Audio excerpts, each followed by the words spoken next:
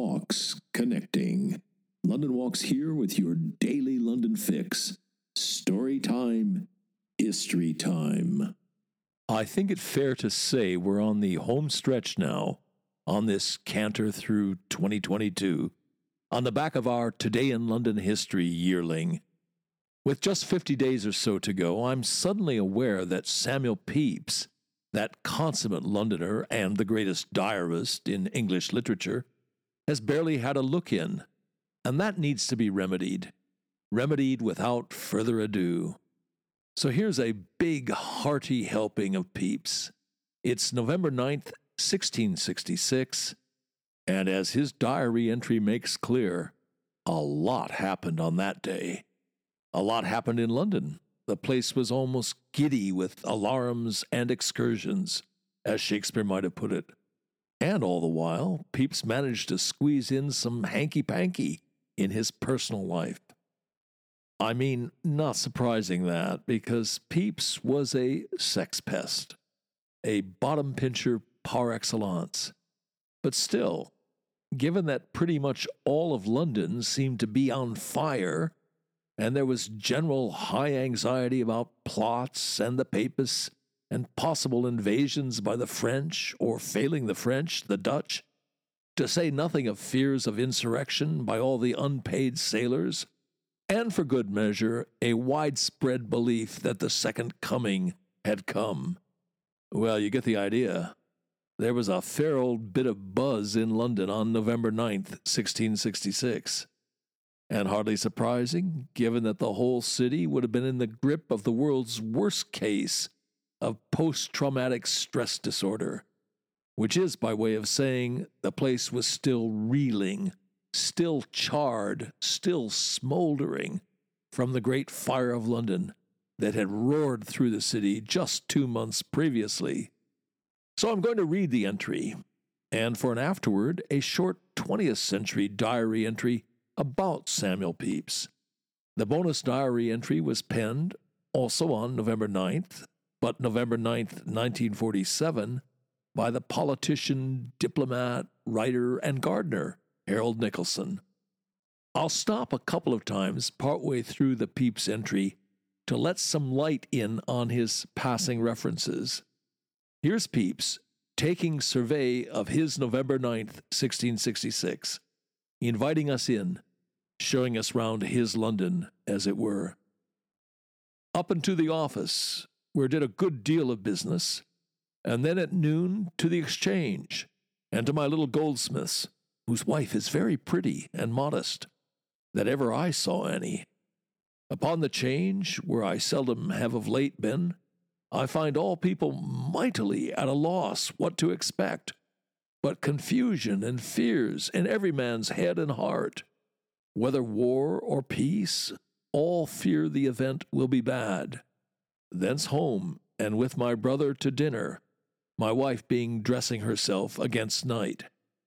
After dinner, I to my closet all the afternoon, till the porter brought my vest back from the tailor's, and then to dress myself very fine, about 4 or 5 o'clock.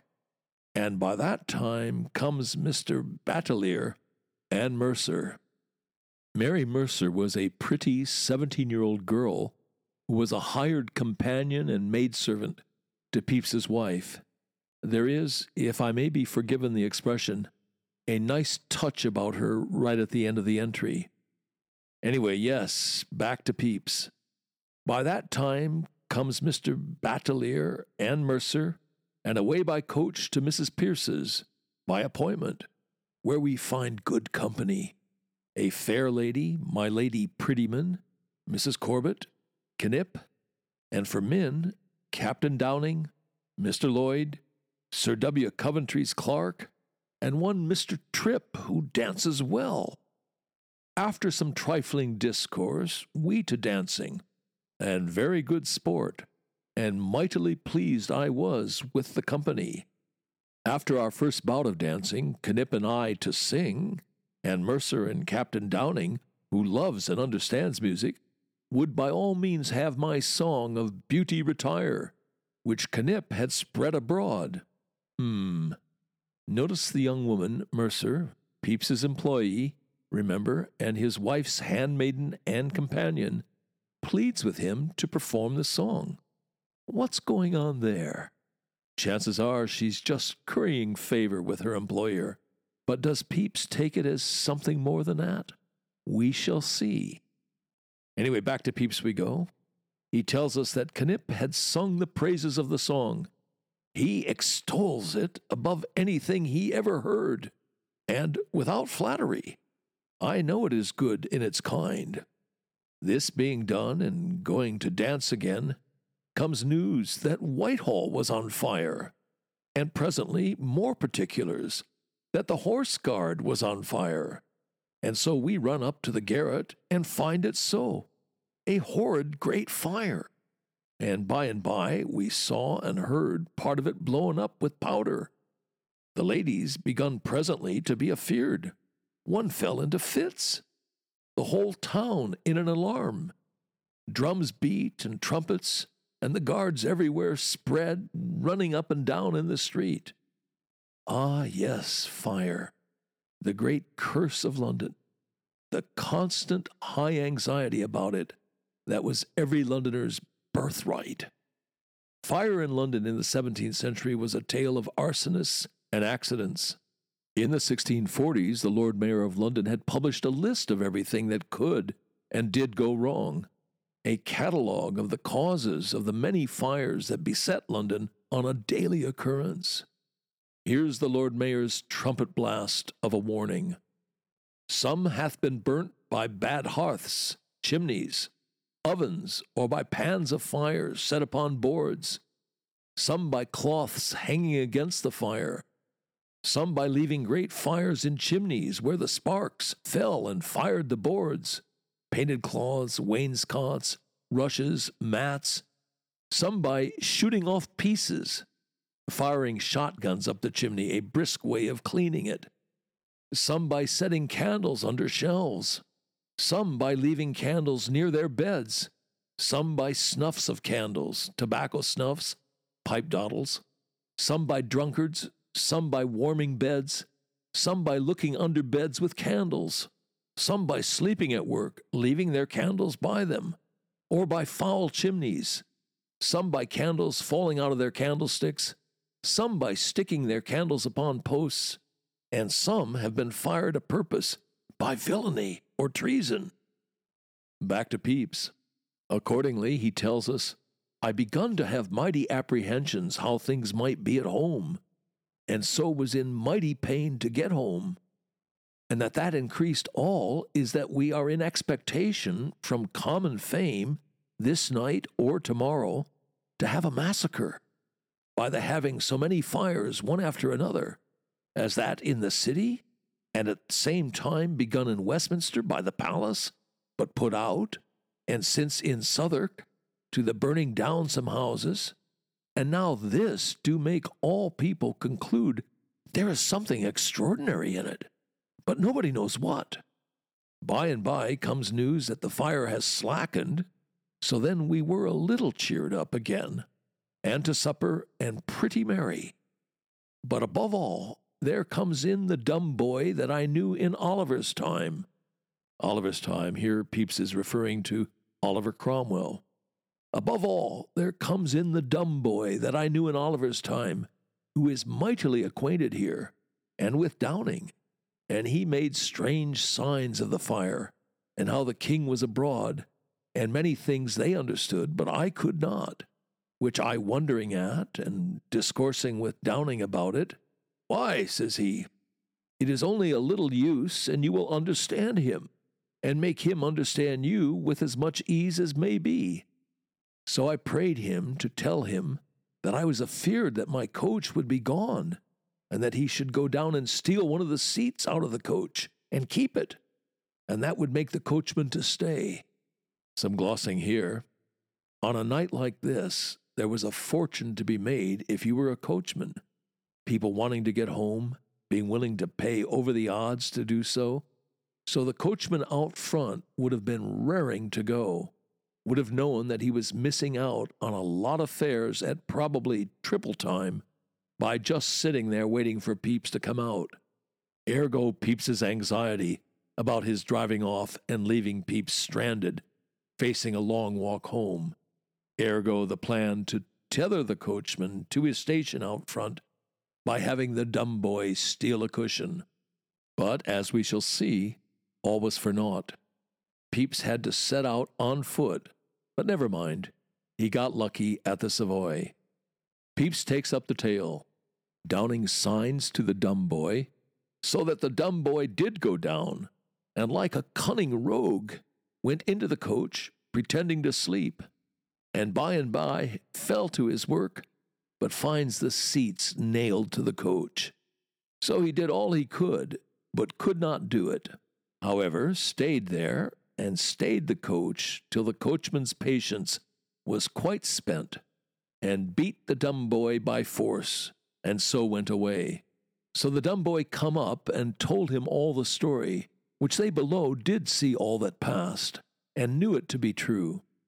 After supper, another dance or two, and then news that the fire is as great as ever, which put us all to our wits' end, and I mightily anxious to go home. But the coach being gone, and it being about 10 at night, and rainy, dirty weather, I knew not what to do, but to walk out with Mr. Batelier, myself resolving to go home on foot, and leave the women there. And so did, but at the Savoy got a coach, and come back and took up the women, and so having, by people come from the fire, understood that the fire was overcome, and all well, we merrily parted, and home. Stopped by several guards and constables quite through the town, round the wall as we went, all being in arms. We got well home. Being come home, we took cards, till 2 a.m, and drinking lamb's wool, so to bed. And so we come to the end, but no, not quite. First of all, what was that drink, lamb's wool, Pepys calls it? It was a bevy consisting of ale, mixed with sugar, nutmeg, and the pulp of roasted apples. Wow! A decade's worth of sugar fix in a single mug. The other thing, though, is that ride home in the coach they flagged down at the Savoy. You have to be alert when you're reading Pepys. He was so naughty, such a world-class sex pest, that 19th century editors Bowdlerized him, expurgated the rude bits. So if you look closely at the text I've worked with here, you can check it out on the transcript on www.walks.com. The third sentence from the end reads, "We got well home, ellipsis." And right there you have to be alert, because of that telltale ellipsis after that sentence. What that ellipsis is telling us is that some editor, wanting to protect us from a bit of salaciousness, took a red pencil to something that came after those 4 words, "We got well home." Here is the unexpurgated diary. "We got well home, and in the way I did con mi mano tocar la gemme de Mercer sa chère. Elle retiré sa gemme modestement. But I did tocar sa peau with my naked hand, and the truth is, la fille hath something that is assez jolie." What a sleazebag he was. It's classic Pepys, this. The diary was at 2 removes from wife Elizabeth's prying eyes. It was written in shorthand, which she couldn't read, and he invents a sort of pidged-in foreign language for the rude bits, putting them at a further remove from poor Elizabeth. So what he's saying here, I did con mi mano tocar la jambe. I did with my hand touch her leg. He goes on, in his pidged-in Latin, French, Italian, Spanish, whatever it was, to say, she withdrew her leg modestly. He then says he has another go. He touches her skin, above her stockings, in other words, and that the young lady, la fille, hath something that is assez jolie. Very nice. Yeah, bears repeating, Mary Mercer was his wife's companion, Pepys's employee. What a sleazebag he was. Here's the other diary entry, Harold Nicholson's November 9th, 1947 entry. Read Arthur Bryant on Pepys. It is odd how the English love a man who is not a humbug like themselves. To my mind, Pepys is a mean little man, salacious in a grubby way. Even in his peculations there is no magnificence. But he did stick to his office during the plague, which is more than most men did. It is some relief to reflect that to be a good diarist, one must have a little snouty, sneaky mind. And on that note, a Today in London recommendation. I'd say it has to be a visit to what I call Pepys's Church, St. Olave's, Hart Street. Pepys and Elizabeth are buried there. Special place. John Betjeman described it as a country church in the world of Seething Lane. It's one of the few surviving medieval buildings in London. And here's the frosting on the cake. They normally have lunchtime recitals at 1 p.m. on Wednesdays and Thursdays. You've been listening to the Today in London History podcast, emanating from www.walks.com, home of London Walks, London's signature walking tour company, London's local, time-honored, fiercely independent, family-owned, just the right size walking tour company. And as long as we're at it, London's multi-award-winning walking tour company. Indeed, London's only award-winning walking tour company. And here's the secret. London Walks is essentially run as a guides cooperative. That's the key to everything. It's the reason we're able to attract and keep the best guides in London. You can get schlubbers to do this for £20 a walk, but you cannot get world-class guides, let alone accomplished professionals. It's not rocket science. You get what you pay for. And just as surely, you also get what you don't pay for. Back in 1968, when we got started, we quickly came to a fork in the road. We had to answer a searching question.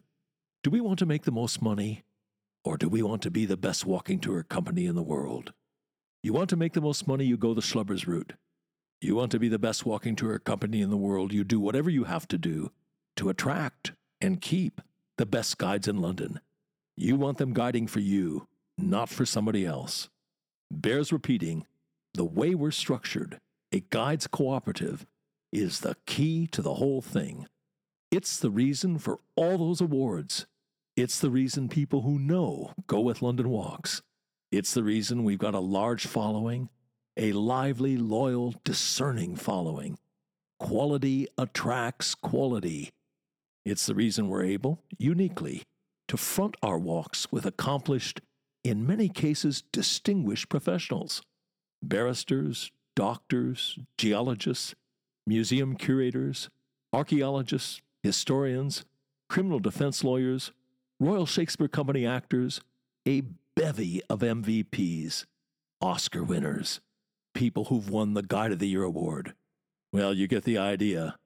As that travel writer famously put it, if this were a golf tournament, every name on the leaderboard would be a London Walks guide. And as we put it, London Walks guides make the new familiar, and the familiar new. And on that agreeable note, come then, let us go forward together on some great London Walks. See you tomorrow.